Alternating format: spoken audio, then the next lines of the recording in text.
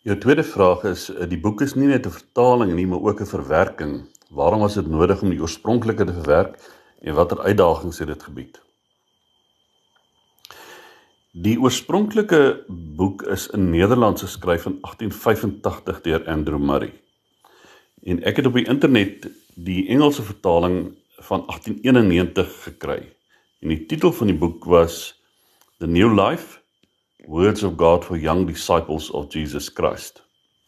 En ek het dit vertaal onder die titel Die Nuwe Lewe vir Volgelinge van Christus. Die 1891 Engelse vertaling het bestaan uit 52 hoofstukke en die bedoeling was dat jy lees die boek in 'n jaar deur en elke week lees jy een hoofstuk. En ek het die 52 temas gehou in 52 hoofstukke, maar ek het elke tema verwerk tot 3 dagstukkies.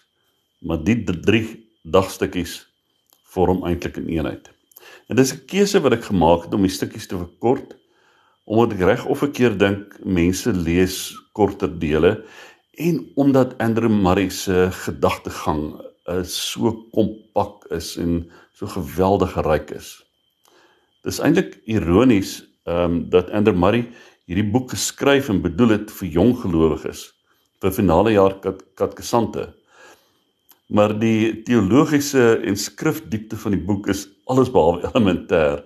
Dis ryk, dis geheimenisvol, dit het 'n baie diep teologiese inhoud, wat enige gelowige sal help om die diepte en die rykdom van die navolging van Jesus net beter te verstaan.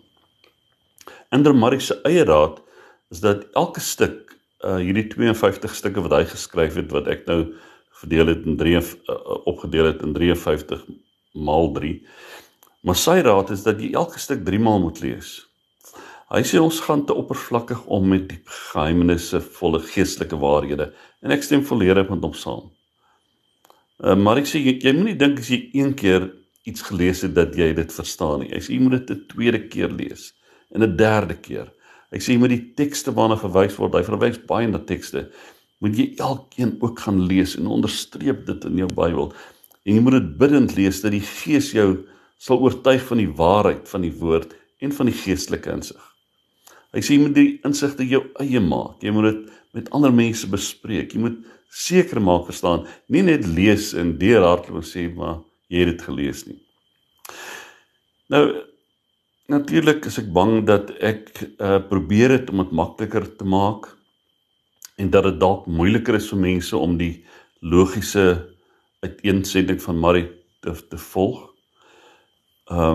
Maar die belangrike ding is, die dagboek is nie 'n dagboek soos ander wat 'n hele reeks onderwerpe is nie. Daar's net 52 temas. En dit gaan oor temas soos die geloofslewe van die Christen, die versoekings, geloof, God die Vader, God die Heilige Gees, Jesus, sonde, gebed, nederigheid, geld, samekomste met ander Christene. Al hierdie temas word aangespreek, die Sabbat, die Sondag, die wet. En ek het geen twyfel dat hierdie boek gelowiges se geloofslewe sal verryk.